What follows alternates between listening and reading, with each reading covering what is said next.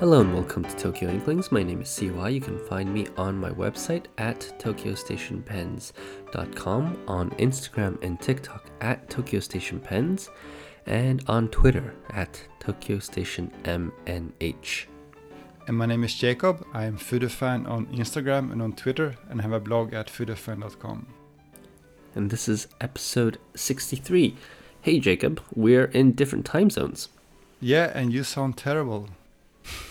Yeah, I'm just still recovering from that COVID thing, you know? It's a terrible 0 out of 10. Do not recommend.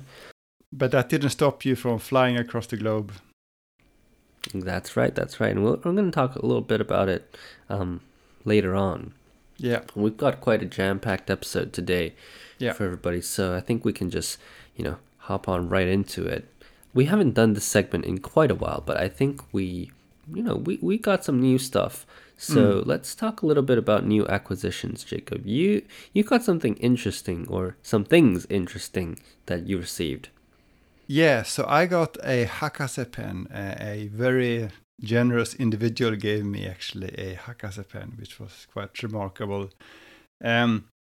So I don't want to talk too much about my pen per se, but I wanted to talk a little bit about Hakase because it's one of those brands that you don't hear much about. Not even if you are in Japan and you go to the various, pen club meetups and pen shows that we go to. In fact, I would say Hakase is more obscure here than Ohashido is, which is another one of those small pen makers, because at least you can go buy an Ohashido easily at one of those department store events here around the Tokyo area, but that's not true with Hakase. But it's still, those two brands are still similar, I would say. They are similar in the sense that these are very small pen makers that have been around for close to a century.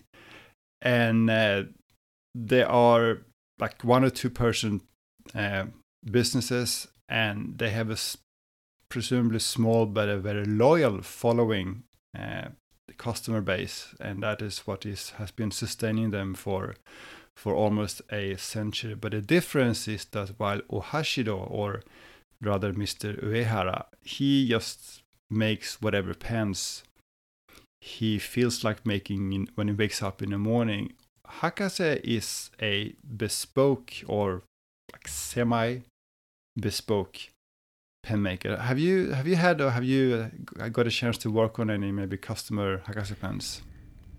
Yeah, I actually have.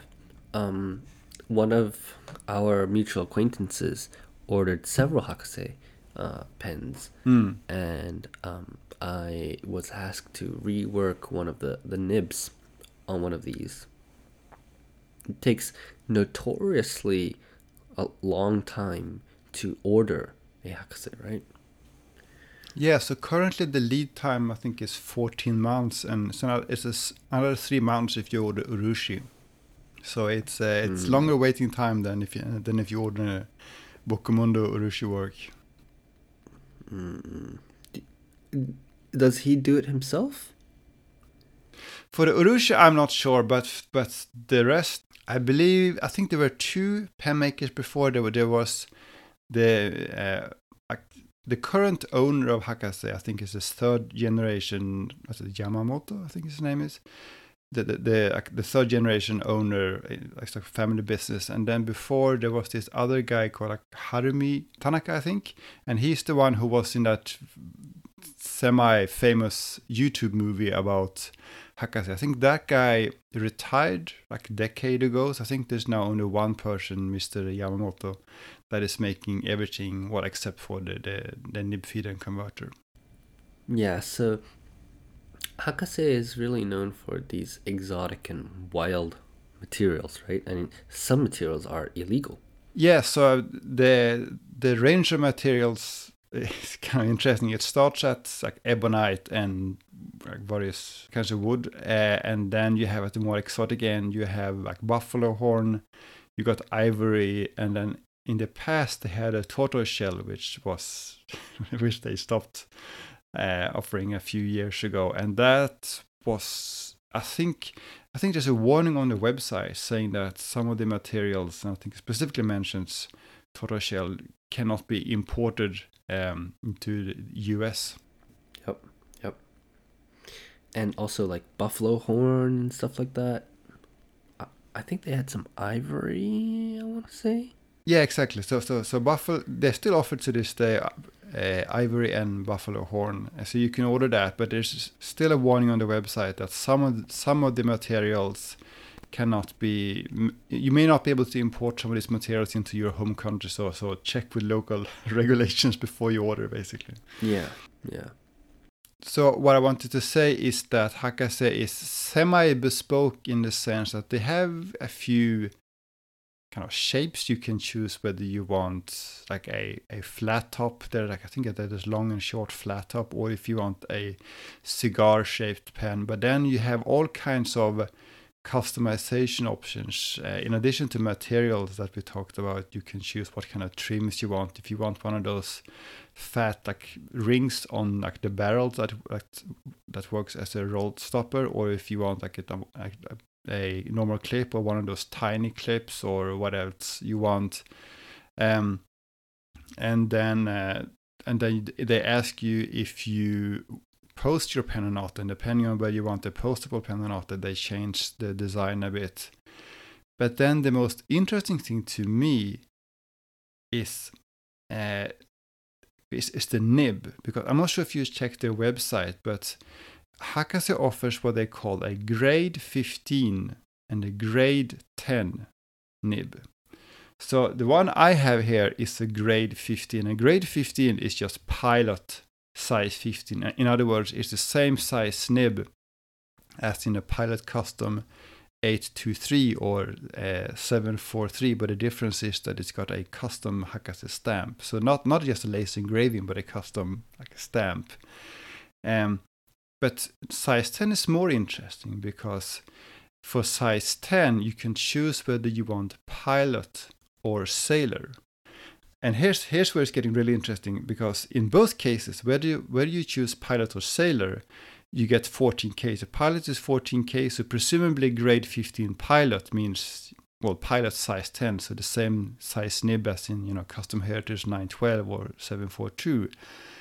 But grade 10 sailor is 14K, and there's not much information about that nib other than the fact that it's 14K. Sailor doesn't sell a nib that they themselves call grade 10, right? But Sailor does sell a nib that is exactly the same length as Pilot size 10, and that is the Pro Gear nib. The Pro Gear nib and the Prophet 21 nib, what we call the large Sailor nibs, they're exactly the same length, or almost exactly the same length as Pilot size 10. So this makes me wonder if it's perhaps possible that Hakase still to this day, offer these large Sailor 14K nibs that we've been talking about, that we wish that Sailor would bring back. Maybe they were never gone, but maybe they were only offered in recent years through Hakase.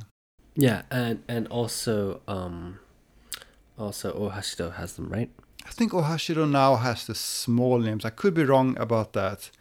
So that one I'm not sure about, but I've seen a number of photos of Hakase pens with what clearly looks like large 14K nibs on Instagram. So I think we need to investigate this further, but there seems to be a good chance that these nibs are currently offered. And this is what I think is so fascinating, that you have this pen maker that has very, very low production, very slow production. They make, I think I read somewhere that make like 10 pens per month.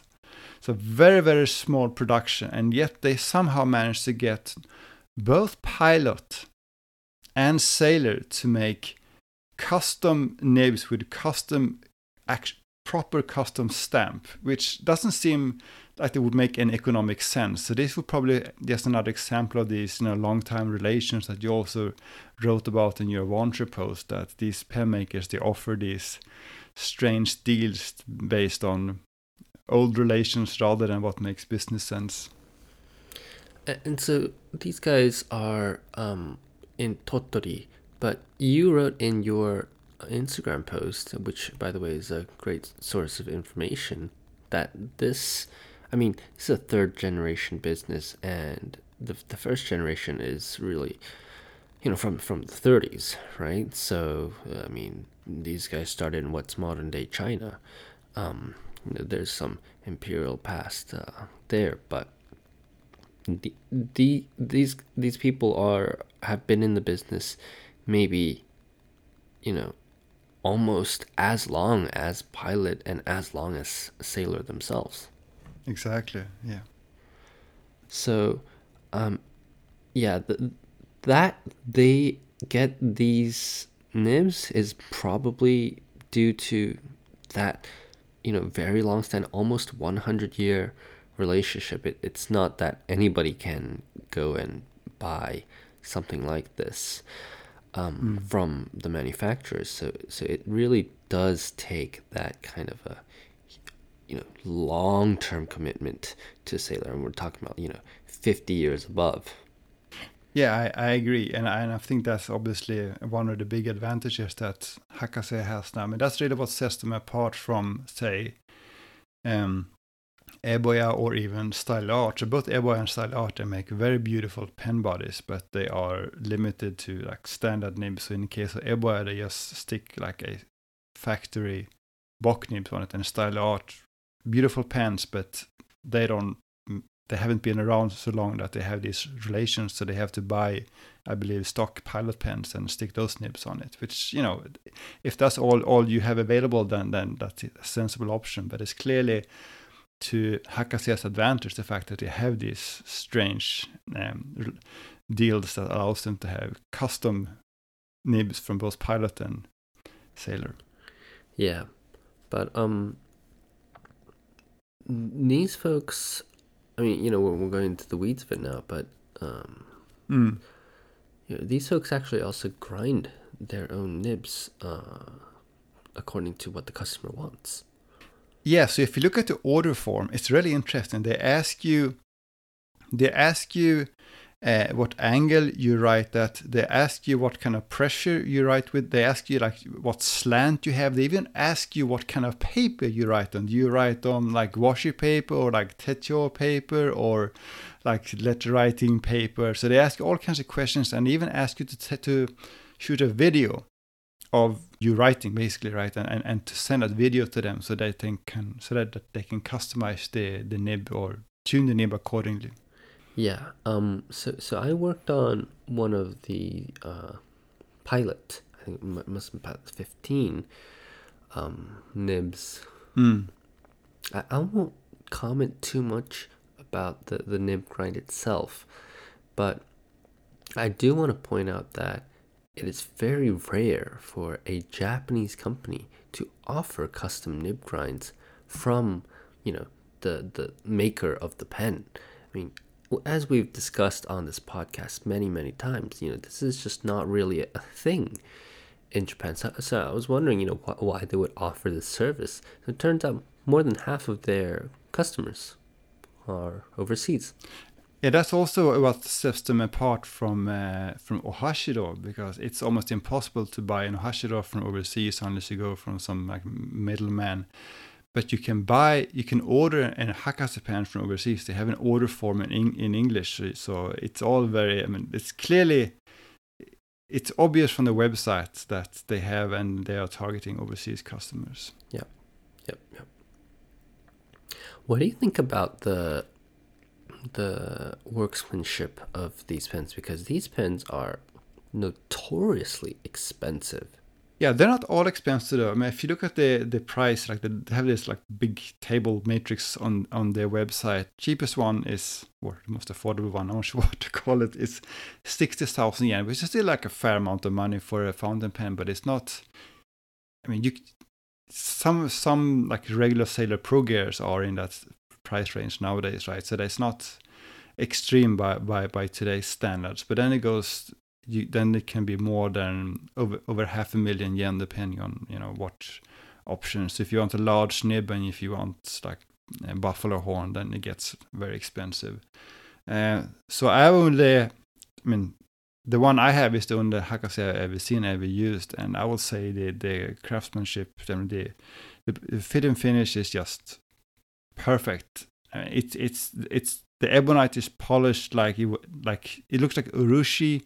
The threads are like silky smooth, and it's hard to describe in words, but it's very satisfying to post it. I have to show it to you when you get back to Japan, but it's incredibly satisfying to post this pen, and the nib just writes very well. Which nib did you get? So this is a size 15, so basically, or grade 15, they call it grade 15, but pilot size 15. Right. And it's I think it's the medium. It doesn't say on it. So again, I didn't order it myself. And the pen I got didn't have any instructions. I had to go to the website and try to figure out which model I have. Right. Yeah. And speaking of the website, let's end on this note. But if you're on the English version of the Hakase website, it has a story, and then prologue. And then the second, button on the menu, it's Supreme Quest. Yeah, the translation is a bit cryptic at times, for sure. But at least there's a English version, and you can click around a bit and figure out what it all means. Yeah, take some guessing. But I think it's quite fitting that they have a section called Supreme Quest, because for a lot of Japanese pen collectors, owning a Hakase is the supreme quest. That's true. Yeah. All right. And then they have a real sepia ink as well, right? Yeah, which is actually like squid ink, which apparently... So I saw a review, I read a review by Macchiato Man. He bought it a while back, and apparently it's an expensive ink, and it smells like fish. What is it?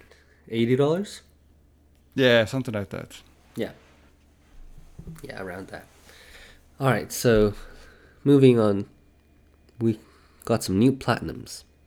There is this annual Maruzen sale going on. Maybe it was already started while you were in Japan, but it's going on now. And normally these Maruzen sales aren't too interesting because they have these like no-name notebooks and like Parker ballpoints that haven't been sold, so they are selling them at 30% off.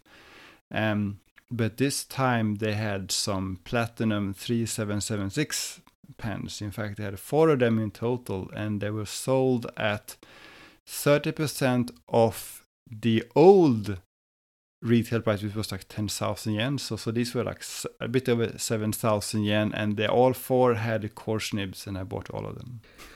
Wow, it's a good deal.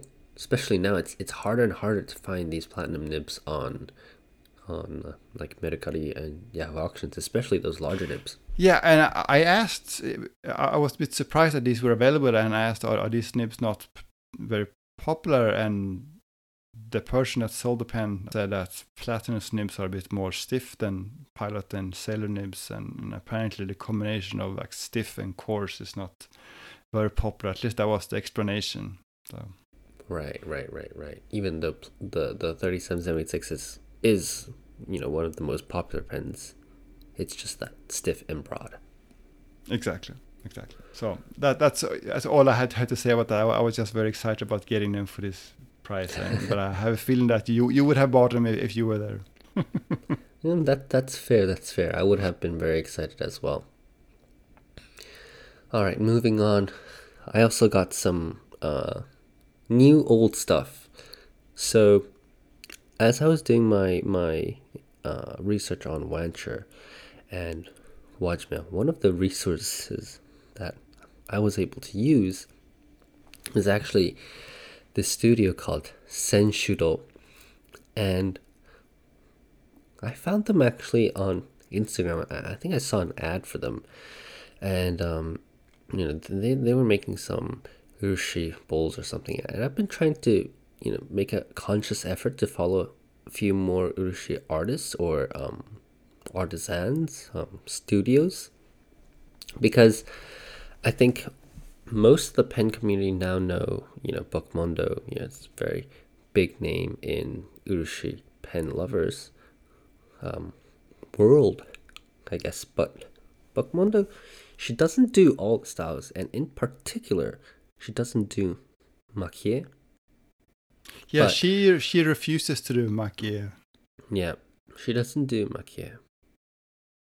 So I saw that they sent Shudo people, and I remember it was some business card holders, and on the bottom it says we take orders. I was like, oh, okay, so I saved that for the future. One day, I was scrolling through their feed, and I saw that they had a ballpoint pen that was lacquered in Urushin Makie. And I've remembered that they take orders. So I sent a DM to them. I said, hey, do you do fountain pens as well? And they said, we've done fountain pens in the past. We can't say anything until we have the product in hand. So can you send us the product? So what I did was I kind of disassembled all the parts. I sent them the pen over without the nib, and they received the parts, and they said, oh yeah, we can probably do makie on this, but it won't be Wajima Nuri, because Wajima Nuri is reserved for urushi on wood.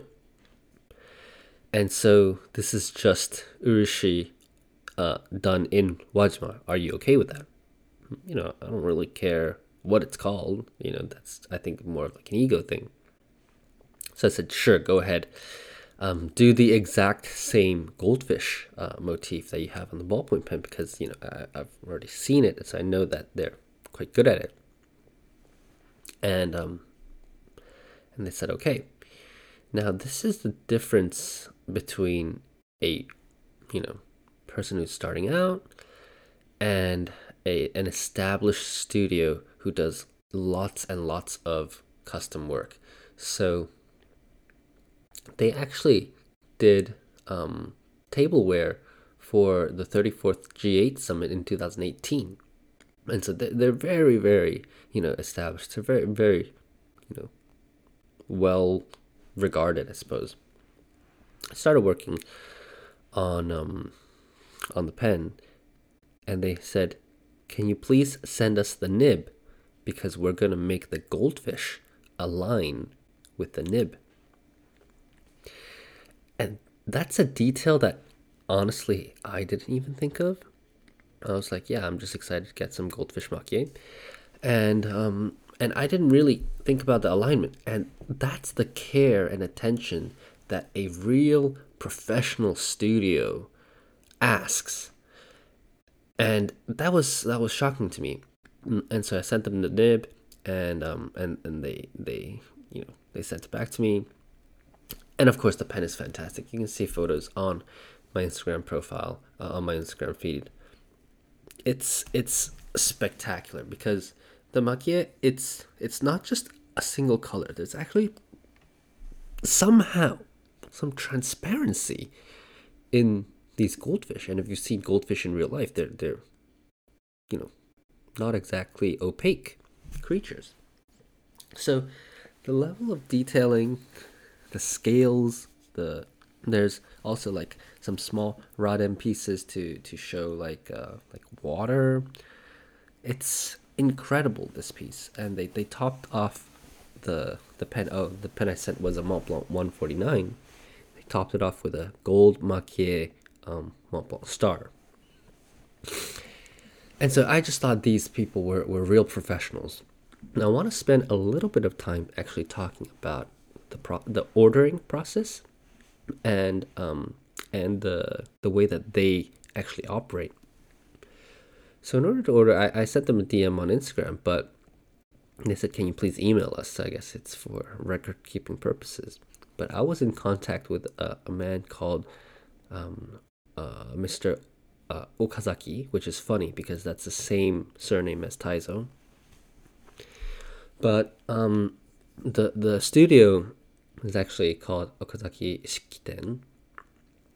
And Okazaki-san, he is the Nushiya. So he's in a more, I guess, horse riding kind of scenario. This person would be considered the stable master, and it's my understanding that Okage-san actually doesn't do any urushi application.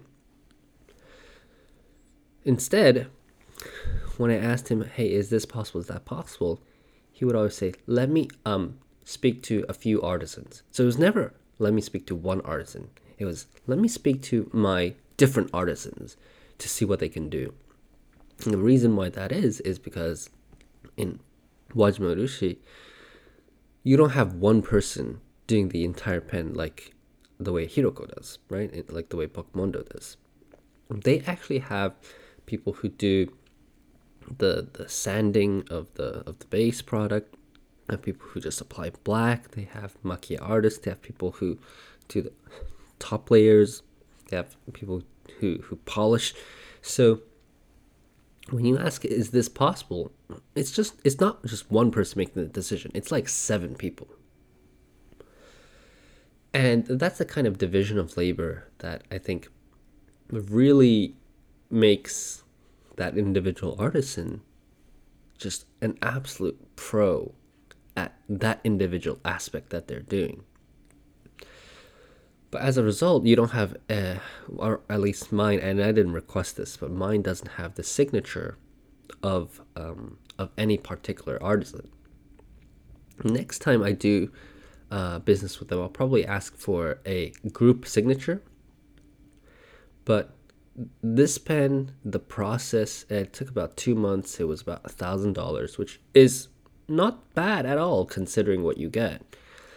But yeah, this ordering process, next time I work with them, I'm definitely going to go back, and I think I'd like to go visit them in Wajima as well. I have a friend who's gone to Wajima a few times now, and she says, just lots of studios.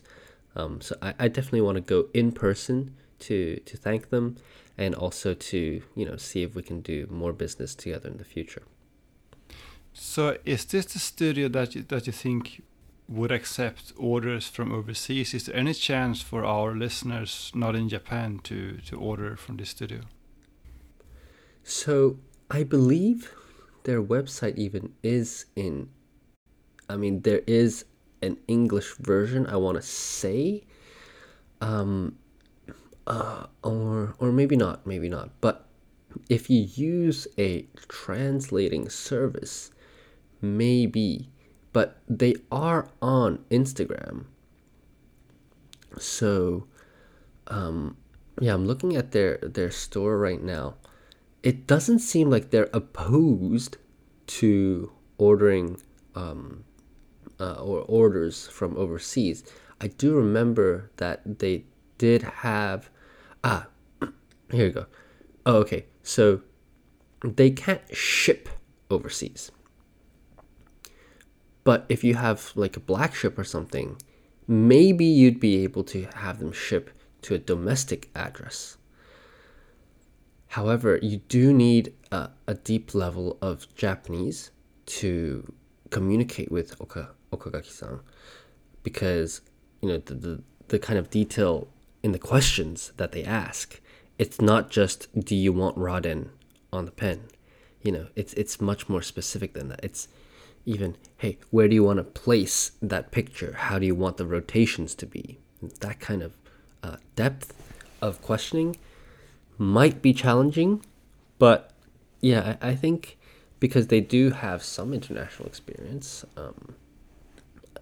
the way I did it was, I just took something from Instagram. I said, just do this.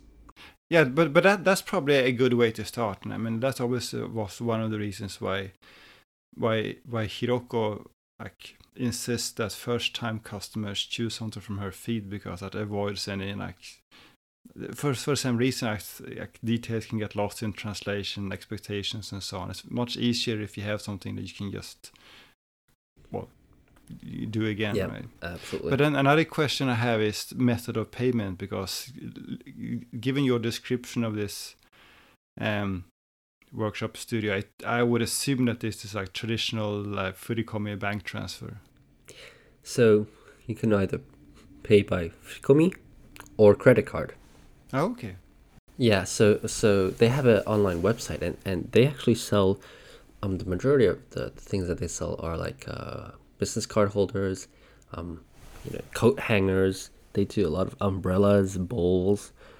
But because I ordered directly, they actually sent me an invoice where I could pay with credit card. Yeah, so no shipments outside of Japan, but maybe you can get a black ship. All right, on to pen news. I've been away, so take us away. Yeah, so as I said, I went to Maruzen to buy these platinums with course nibs, right? And the person, the staff, sales staff at the time was Shishikura-san, like this pen doctor that's probably most known outside Japan for the sparkly sailors. But as we have said before, I believe she occasionally works at Maruzen, right? So I talked to her and I ended up asking her about her pens and if she was planning to do any more models in the future, and she said she's working on 2 models that both are going to be released this autumn. I think she even said September. And if you remember last year there were 2 Shishikura pens. One was sold by herself, and the other one was sold through Maruzen at the autumn event, right? Remember that? Yeah, so I asked them also as well. I think they said September. But last year they had a funky method where I mean there's Maruzens everywhere, but for the big ones with the fountain pen section, there are 2 main ones in Tokyo. And this event was a simultaneous event at these 2 locations. You can only buy 1 pen from each location. I remember that. Yeah, you have to run back and forth. Yeah, so that was a bit funky. Same story this year that she's working on 2 pens. One is going to be a purple one that she's going to sell herself. She actually gave me more details, but unfortunately I forgot about it. I need to go back and ask again. But the other one, she said, is going to be a yellow one that's going to be sold through Maruzen. So in other words, she all but confirmed that there is going to be a Maruzen event this autumn. And the reason why the pen is yellow is because it's, of course, a lemon themed pen. So this is going to be Maruzen's maybe first lemon sailor pen.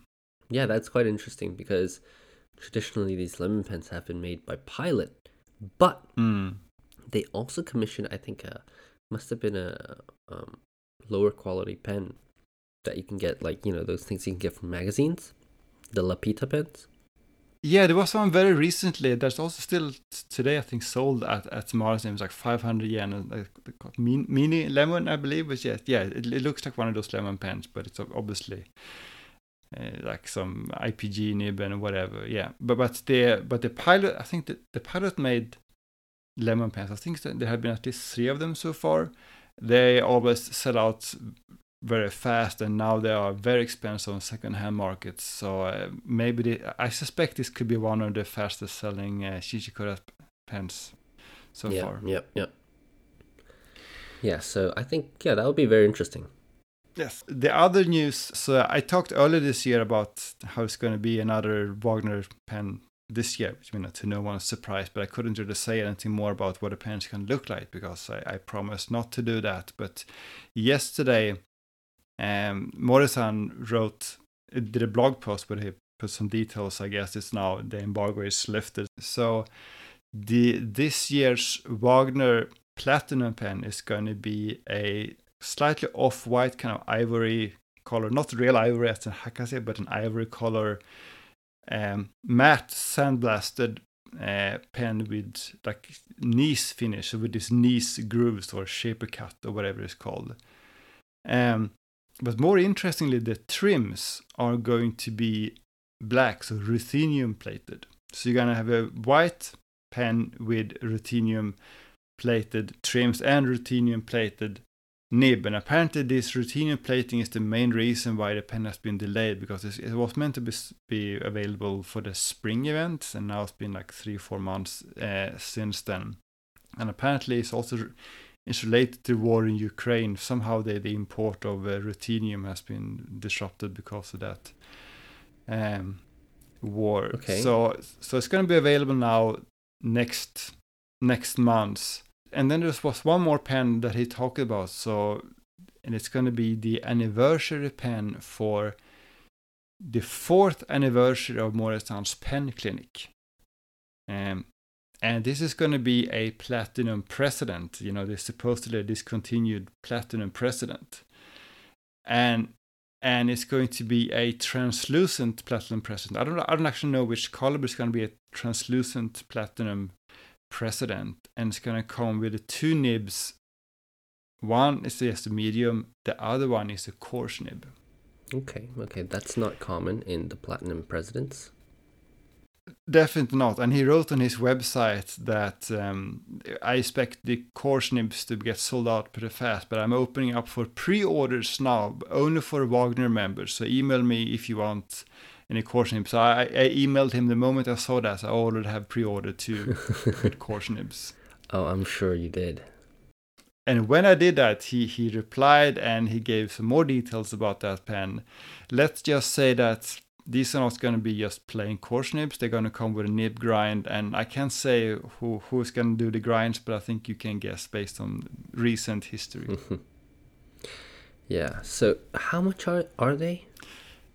I don't know. I don't know what the price is. I don't know what the color is, but I pre-ordered anyway. All right. Maybe I got to pre-order some as well. Probably have to, yeah. Yeah. All right. Next is an I don't know what to really make of this, I suppose, but I thought it was pretty funny. So we had Frank from Narwhal on a few episodes ago. I think almost 2-3 months ago, and at the time they were embroiled in scandal, I suppose, with TWSBI. But since then they've kind of settled down, and they had the joint statement that we were talking about. However, a few days ago, I saw this post on Reddit or something, and I sent it to you, and I said, "Hey, Narwhal is changing their name." So I'm not even gonna try to say this name. Can you say it? My Icelandic is a bit rusty. Navalur? I don't know. Yeah, so that's my best guess as well, like Navalur. But I heard that it's going to be still pronounced Narwhal. I don't know, Navalur, I don't know, whatever.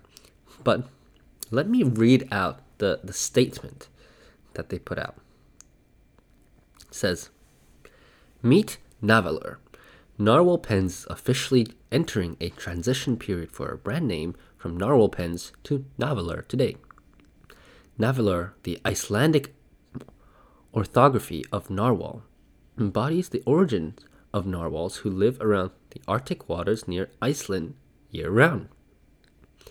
This rebranding effort is in light of legal translations for trademark registration, since narwhal is not unique enough to be trademarked for Narwhal Pens. This rebranding will also allow us to optimize search engine results, allowing pen enthusiasts to better discover #Navalur." What do you think?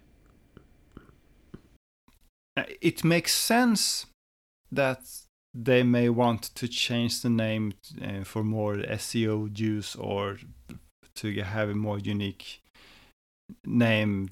I mean, I did go to that trademark database and I found like a handful of other narwhal trademarks. Some of them were like outdoor brands, and the rest I can't remember. So that makes sense. What surprises me is the timing. So is it just a coincidence that it happened shortly after the TWSBI settlement? And if we just, in that case, it's kind of unfortunate, I think, for Narwhal because they came out sort of on top. They seemingly won that, Right. if you will, because they celebrated that settlement. They put it out on Instagram. They sent it to the retailers. It was the first thing you saw when they went to the website. They were clearly happy about that. So if you don't have any more information, and we don't have any more, at least I don't have any more information about the background for this now or the timing. It kind of seems like this is part of some concession, something they agreed to do.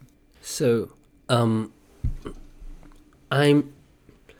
don't think it's a concession, but I do think that Narwhal is probably, I mean, the pen community, it might be very easy to understand, but yeah, I think just I think there's not much more to the story beyond what's written on there. And I remember at first when I sent it to you, and you can check your calendars if it's April 1st. So I actually saw Frank a few days ago, and I said hi, and then I said, "Is it true?" Those are the only 3 words that I said, and he said, "Yes, it's true. We're changing our name." And I think, yeah, he said the timing might be a bit unfortunate. I think there might be a few different aspects involved, but I think they want to take it to the next level, right? They've been Narwhal pens for a while, but they've never trademarked their brand. I think they want to take it to the next level, and they want to evolve into a more serious company. And then when they tried to do that, they realized that the name that they had picked in the beginning, wasn't going to work out for them in that registration. So, less people speak Icelandic. Might be easier to get a trademark. Yeah, but it might be more difficult to pronounce. I said, joking to you, I think they should now go all in and rename their models after like Icelandic volcanoes, which are like near impossible to pronounce if you don't understand Icelandic. I remember fairly recently there was like some volcano was in the news, at least in Europe, because like some Icelandic volcano erupted and there's a big plume of smoke, and that disrupted air traffic. So all the news was covering this, and all the news outlets, they were equally struggling to pronounce the name of that volcano. I sent you, let me send this to you again over line. Yeah, I'm not gonna try to read that. So if you press the play button there and hear the proper Icelandic pronunciation. Eyjafjallajökull. So I think that should be the next model name. I'll bring it to Frank. You should do that. Yeah. But it's an unusual choice. Well, the timing is, I think it's unfortunate, because I think they got a lot of SEO juice from this drama and the fact that they seemingly won. I think there's been more Google searches for Narwhal in like the last few months than before. So it's not the best time to change the name, but maybe it's the best choice in the end. Who knows? Yep. The next topic, I don't really want to spend too long. I just thought it was kind of a funny thing. But we've talked about how Tonolims is, just pumping out new inks. Now, this is a kind of, I think, a lost in translation thing. But they've come out now with a new series. And when I saw that, I was kind of taken aback. So this new series is called Happy Ending. And maybe they don't know the euphemism behind happy ending, but I think these inks are actually quite nice.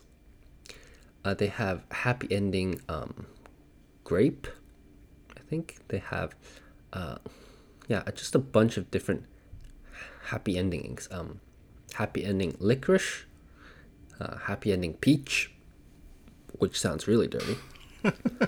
Happy ending lime. So they've got these 4 happy ending inks, and this is a classic, lost in translation thing. But these are all exclusive inks for their partners. And actually, the Happy Ending grape looks pretty good. But I'll never buy it because I don't need a Happy Ending ink. How did you even hear about it? Oh, there's also Happy Ending soda. Yes. So I heard about it basically just through the Instagram algorithm, I guess. Yeah, the feed is becoming more and more algorithmic. You don't get to decide what to see, right? Yeah, and it just popped up, and as I said, I took a double take. I'm like, what are they calling this ink? But yeah, it's some dirty names there. Who knows? Maybe it's intentional. You never know. Yeah. All right. So having the Happy Ending inks out of the way, you put in a note in the show notes why Sanzen Tomoe River is different. Yeah, so this is just a short thing that I discovered today. So we have of course covered this Sanzen Tomoe River S extensively, and we have talked about how the paper is slightly different than Tomoegawa's Tomoe River. It's a little bit thicker and it's slightly stiffer, or has a different feel to it. And it turns out that is not an accidental, unwanted side effect from just moving production to another machine. It is very much intentional. And the reason why I'm saying that is that I watched I watched an Instagram live by Yamamoto Paper earlier today. So they were announcing some new products, including a Sanzen paper pad and some other stuff.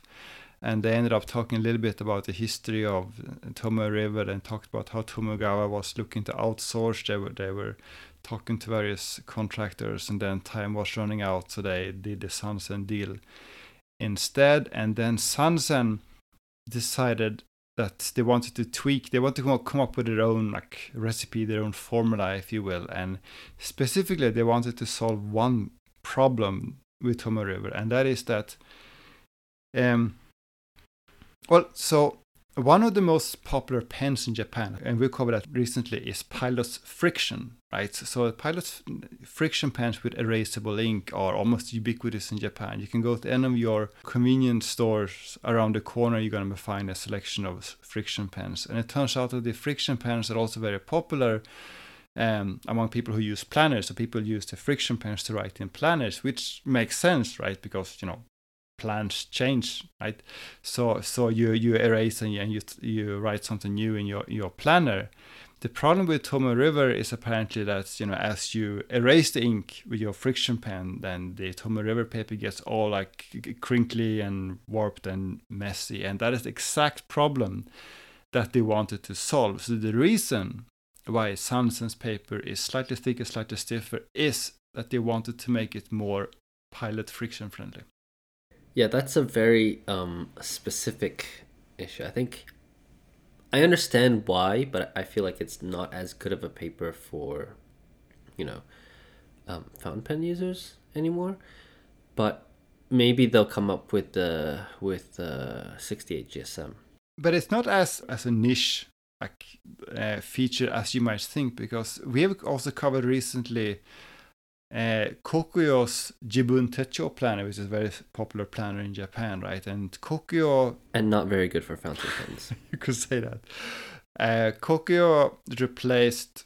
they switched from Tomoe River to their own internally developed paper called Thin Paper a few years ago. And if you go to the product page on Kokuyo's website for Thin Paper, they specifically say that Thin Paper is better than Tomoe River for friction pens.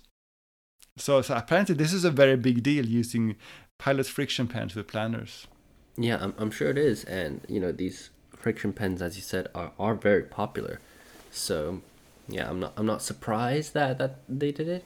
But, yeah, I do think that it's a bit sad. For me. For fountain pen users, yeah, it's not... yeah.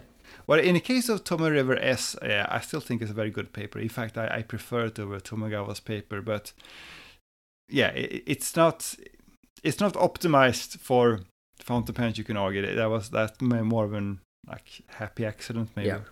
Yeah. Yeah. Absolutely. All right, and almost coming on to our last topic. So, if the listeners didn't know, I alluded to it earlier, but I'm actually right now in the DC area. I'm attending the DC Pen Show as a vendor, and so maybe we'll talk a little bit about that. But getting here, and I'm sorry, this is going to turn into like a personal blog, but getting here was a disaster. So, flew Air Canada and had transit in Toronto. So, little did I know that Air Canada has been canceling 60% of their flights. So, I land in Toronto, and they said, "Sir, your flight is canceled. We're booking you for tomorrow with a different airline." And so, long story short, they lost my baggage, and here I was like, well, what am I gonna do? All the things I was gonna sell are in my baggage. Back and forth, hours until I had to just go down into the baggage claim and get my own bags. But luckily, I'm at the show now. It's been 2 days so far. Great days. I think one thing that I want to highlight first is just how different in terms of like the organization the DC Pen Show and the Tokyo Show is. So I also booked the Tokyo Show for later this fall, and a few weeks ago they sent us this handbook, this show guidebook. It's like 70 pages long. They send this book to us, and they call a 2-hour vendor meeting. It's like, oh, it must be an important meeting. So I read through the guidebook, and then I attend the meeting. So it turns out they wanted to do what they call yomiawase, which is they wanted to read the guidebook together. So we started reading the guidebook line by line together. And I was like, I already read this guidebook because you sent it to us. But anyways, so that's the Japanese way. The DC Pen Show way is that I didn't know where my tables were. And Thursday apparently is kind of like a free-for-all. You can just set up shop wherever you want. But on Thursday, I finally found out where I was going to be assigned on Friday, Saturday, and Sunday. So I went over, set up, and then Friday morning when I wake up, turns out I've been moved. And the new location is actually a better location for me, but it's all really play it by ear. People don't really know what's going on. I didn't have power for the first hour. And so I found it very, very funny, the contrast between, the Tokyo show and the DC show. I think probably in the middle is something of a happy medium. But what surprised me about the DC show is actually not the number of visitors. I think the number of visitors are quite tame. I personally expected it to be a lot busier. It wasn't so busy, but there were hundreds of vendors, like almost 400 vendors, must be upwards of 300s. And there's just so many vendors coming from Europe. Heard a lot of French, heard a lot of Italian, Turkey, and that really was eye-opening. Yeah, I think both Tokyo and DC claim to be the world's biggest pen show, but they use different metrics. I think Tokyo uses attendees and DC probably uses like vendors. Yeah, but there were huge number of vendors, and 10 nib grinders there at the show. People walk up to me and they say, "Do you have availabilities for today?" And I'm sure it's the same with all the other grinders. Absolutely not. Might have some slots on Sunday, but the main show days are just fully booked out, even with 10 nip grinders. Whereas at the Tokyo show, you can walk in and sit down with Nagahara without an appointment. Although increasingly that's not the case, but yeah, that was the case early on, and now he's become very popular. Right, but even at the Osaka Pen show, Alessa just walked in and she had an immediate availability. Yeah, so hopefully we do grow that community, but I did think it was interesting to point that out. Another thing that I wanted to talk about is that this show, I mean, I knew this before, but being at the show really kind of reinforced this. This show, obviously, I mostly have Japanese products, but they actually, the attendees of this show are much more vintage focused. They're much more major European brand focused, and I think that's why you have so many Europeans coming. I had Bookmundo stuff on my... I still have Bookmundo stuff on my table. That's surprising. I have Shishikuras laid out, and maybe 2 people have touched them. These Ancora pens that are so popular, that we know are so popular, haven't been getting a lot of attention at all. So, to me, what was interesting is that the contrast between, I think, what we know and the people who try to contact us for stuff, and there's this greater world out there, which is, obviously this show is still quite big, but more focused on either custom makers, which is downstairs, I haven't been, or just the big major European brands. So when you talk about the vintage, are you talking about mostly like Western vintage, or is this a pen show where you can find like a Barnet pen or some old Pilot release? No, absolutely not. I mean, I have a Athena safety pen from the 30s. Very vintage. Nobody knows what Athena pen is. Right. And I had one Japanese collector come, and they got really excited about it, and then they bought 2 of my jumbo pens, which weren't working. But other than that, yeah, not a lot of I think because the Athena pen looks just like a black pen from the outside, it's definitely less attention, and I think there's definitely more of a European focus on this show. So I guess your audience is probably in San Francisco.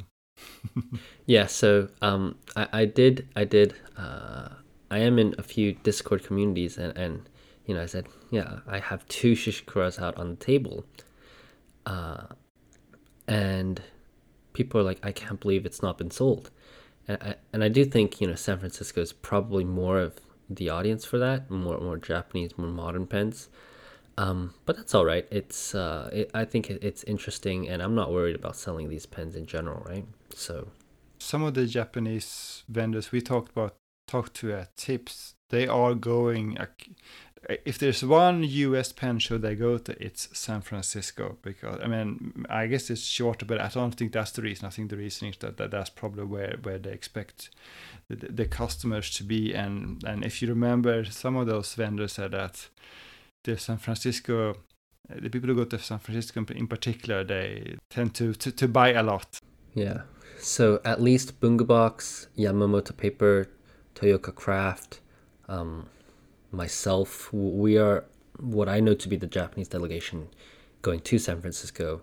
And yeah, I haven't been yet, but I think even by the next time we record, I wouldn't have been there. I'll be back in Japan to talk about the SF Pen show. But it is quite interesting, and I think at SF, these Bookmundo is not going to last. But I was also grinding and selling at the same time, and now I kind of regret not getting 2 tables. I only got 1 table. The merchandise takes up a lot of space, a lot of space. So I think next time I do something like that, I'll probably want 2 tables rather than 1, because it was just not enough space to display everything, especially the inks. And I think, yeah, for the inks that I have, because they are pretty expensive, because they're all, those Gotochi inks, which actually cost us a lot of money to get as well. It's not just the price tag, it's actually the price of, going to the store in like, Tottori or like Hokkaido or wherever it is. And then shipping them across the globe, yeah. Yeah, exactly. So, they're pretty expensive inks. And I think unless you know what they are, it does sound outrageous that a Sailor ink is $50, right? But, if you know what it is, you know that $50 is probably a fair price for it. So, I think at this show, probably much more European there. One thing that was quite interesting that I want to talk about is Esterbrook invited me to be on one of their events called Nib Wars. I saw something about that. It was like you and Pendrielm and two more, right? Yeah, so the contestants were myself, Penrealm, Annabelle from Appleboom, and Joshua Lax from JJ Lax Pen Company. He's up in New York. And this happened last night. It was a blast. It was a lot of fun. Really thank Esterbrook for hosting and organizing this.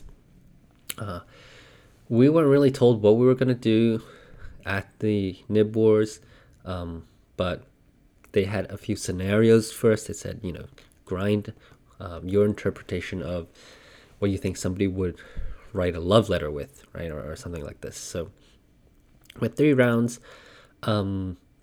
ultimately JJ Lax won the competition, so congratulations to Joshua. Really well deserved. He was the only one that came dressed as a Jedi, so I think there are some brownie points to be awarded there as well. Star points for sure. Yeah. Even had the lightsaber that I'll be building in a few weeks. But yeah, definitely super awesome. Thank you to Esterbrook. It was a full house. There's an Instagram live, so you can probably catch that on IGTV. And yeah, it was a lot of fun. I think there's some controversy about whether this should or should not be a competition. But, I think especially, at least for me, I took it not very seriously. I didn't really care if we won or lost. And, the judges were very nice. They gave us, the lowest score they gave us was 8 out of 10, which is pretty good, right? So I think it was, in general, a good event. The logistics could probably have been better, but still, I think Nib was really fun. So, I did want to take the time to shout out Kat, Inky Cat Writes, Katie from A Year in Color. Thank you for hosting.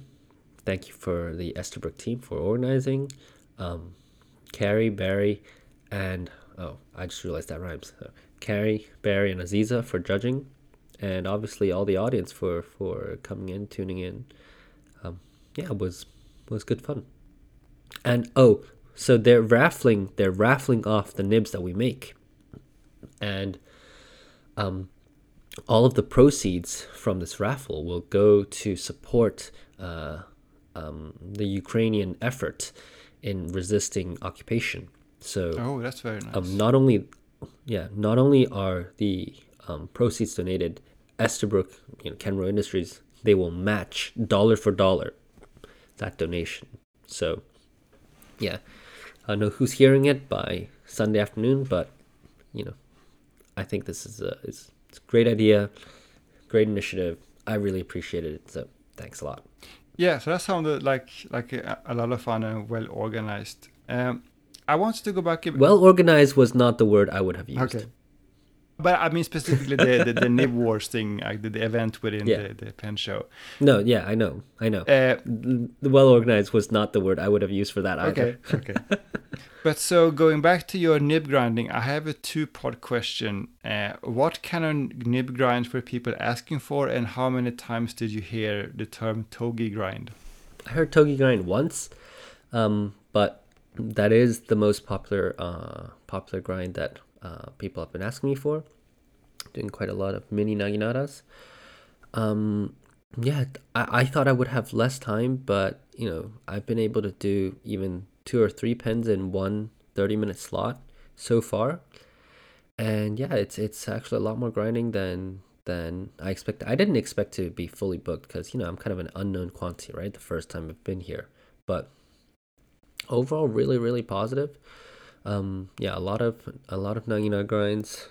I think people who are here, they have all the grinds already, right? So, you know, they're really just trying for something new, and not everybody does these Naginata grinds. Would you say that all of the people who went to your table to get a nib grind knew you from from the podcast or from Instagram or whatever? Or if not, if they didn't know you from before, what do you think was the reason why they chose a Naginata Togi grind from you? Yeah, so definitely I would say 70% of people knew who I was, which was kind of funny because we've been on the live shows with our faces on the camera. So they knew what I looked like, but I have no idea what these people look like. And sometimes people like, I'm just gonna take a generic name, right? They'll be like, "Hi, I'm John," and I'll be like, "Well, which one is John? What's your Instagram handle?" And so that was pretty funny. And it was great to meet all the listeners. A lot of people told me, hey, they listen to the podcast religiously. They listen to every time it comes out, and that was really nice. I have my mother helping me out, and she was surprised that there's so many podcast listeners, and they just recognize you, and they come and say hi, which is really, really, yeah, that was very nice.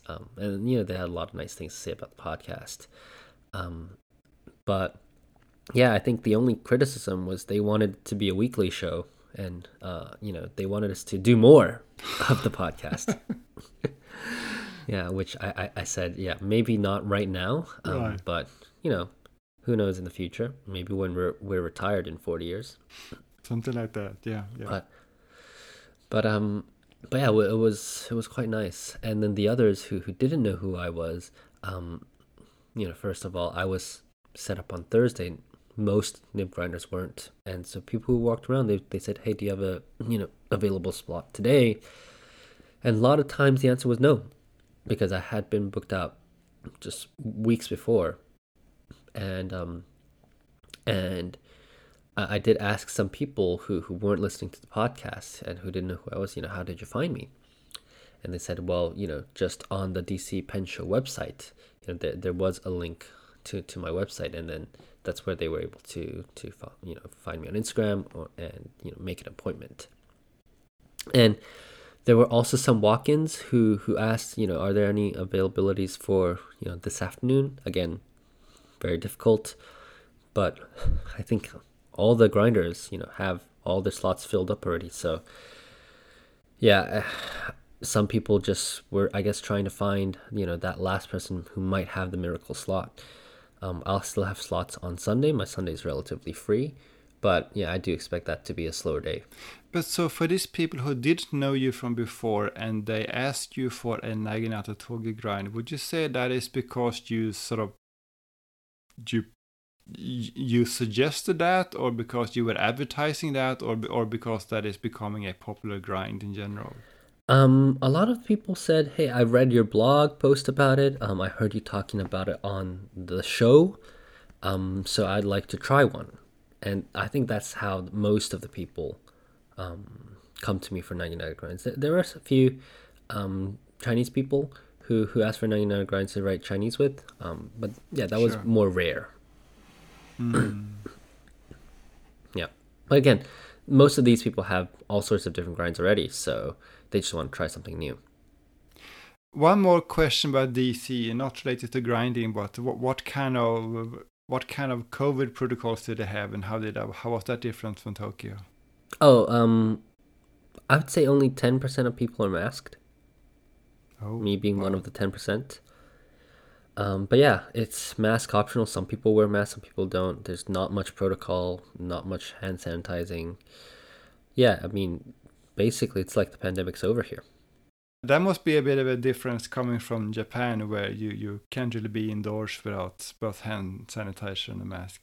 Yeah, and I'm glad that I got COVID a few weeks ago instead of now. that would have been a disaster. But yeah. I imagine I would feel uncomfortable being in a situation like that where. Oh, yeah. Thousands of people unmasked in a pretty cramped ballroom. Cover protocols aside, it sounds like, and even though they were perhaps a bit disorganized, it sounded like you had a lot of fun and met some people that, for the first time, that you've only known online, right? Yeah, and that's definitely a surreal experience. It is very cool. As of the recording time, I'll have 2 more days at the show, but it's been good so far. All I want is for people to buy more of my pens. I'm sure you won't have a single pen left after San Francisco. Fingers crossed. But yeah, I'm actually quite busy here in the US. I'm here for 4 weeks, 5 weeks. So I have DC this weekend. Next weekend I'm going to Dromgoole. The weekend after I'm going to New York. And then the weekend after that I'm going to San Francisco. So Dromgoole won't have a sign-up sheet. It's kind of, walk in, first come, first served. Yoseka, I'm already booked out, and that caught me by surprise because I was booked out in like 5 hours-ish. It opened up that evening, and then the next morning I woke up and it was already full. So that was a surprise. I believe I'll also be at Fountain Pen Hospital on that Saturday. And then, we have San Francisco, which I haven't opened up signups yet. But yeah, it's a busy summer for CY. Yeah, but that's good. That's good. I'm sure. It sounds like you're having fun as well. So then, did you say you're coming back in September? Yeah, I'll be flying on September 1st. Nice. So I might even be able to match your Tokyo time zone because you wake up at 5 o'clock in the morning. So I can, record earlier. We can even have, quote unquote lunch, as you say, at 10:30. Yeah, sounds perfect. Sounds perfect. Yeah, sounds good to me. All right. So the last piece of news, which is very good news, is that Pelican Hubs is back. Yeah, I saw that. It's definitely a pleasant surprise. I think I've been to 2 or 3 Pelican Hubs here in Tokyo so far. The first one I went to was in 2018, and that's the first time I met Koei, actually. That was before we had much of a pen group here, and it's been fun at Pelican Hubs every time, and we missed Pelican Hubs just like we missed that Itoya Inc. event, so we're happy that it is back. Yeah, and it's cool because there are so many locations that were confirmed just after 24 hours. Yeah. I remember when I sent you the link, I think only like an Indian city was confirmed, but that was exactly, 2 minutes afterwards. But Tokyo has now been confirmed. None of us need to be hub masters. It's okay. And yeah, I think it's going to be a blast. It's going to be fun to see people who, we haven't seen in a long time, who only go to the Pelican Hubs. But yeah, because it's actually, yeah, I always found that interesting. It's a slightly different community. Like I think I've been to like 3 Pelican Hubs here, and like half of those people at Pelican Hubs are not like at any other event, or I've never seen them at any other events here in Tokyo, whether that's like Wagner or Tokyo Pen Show or Tonodemus or whatever. So yeah. I'm looking forward to the Pelican Hubs.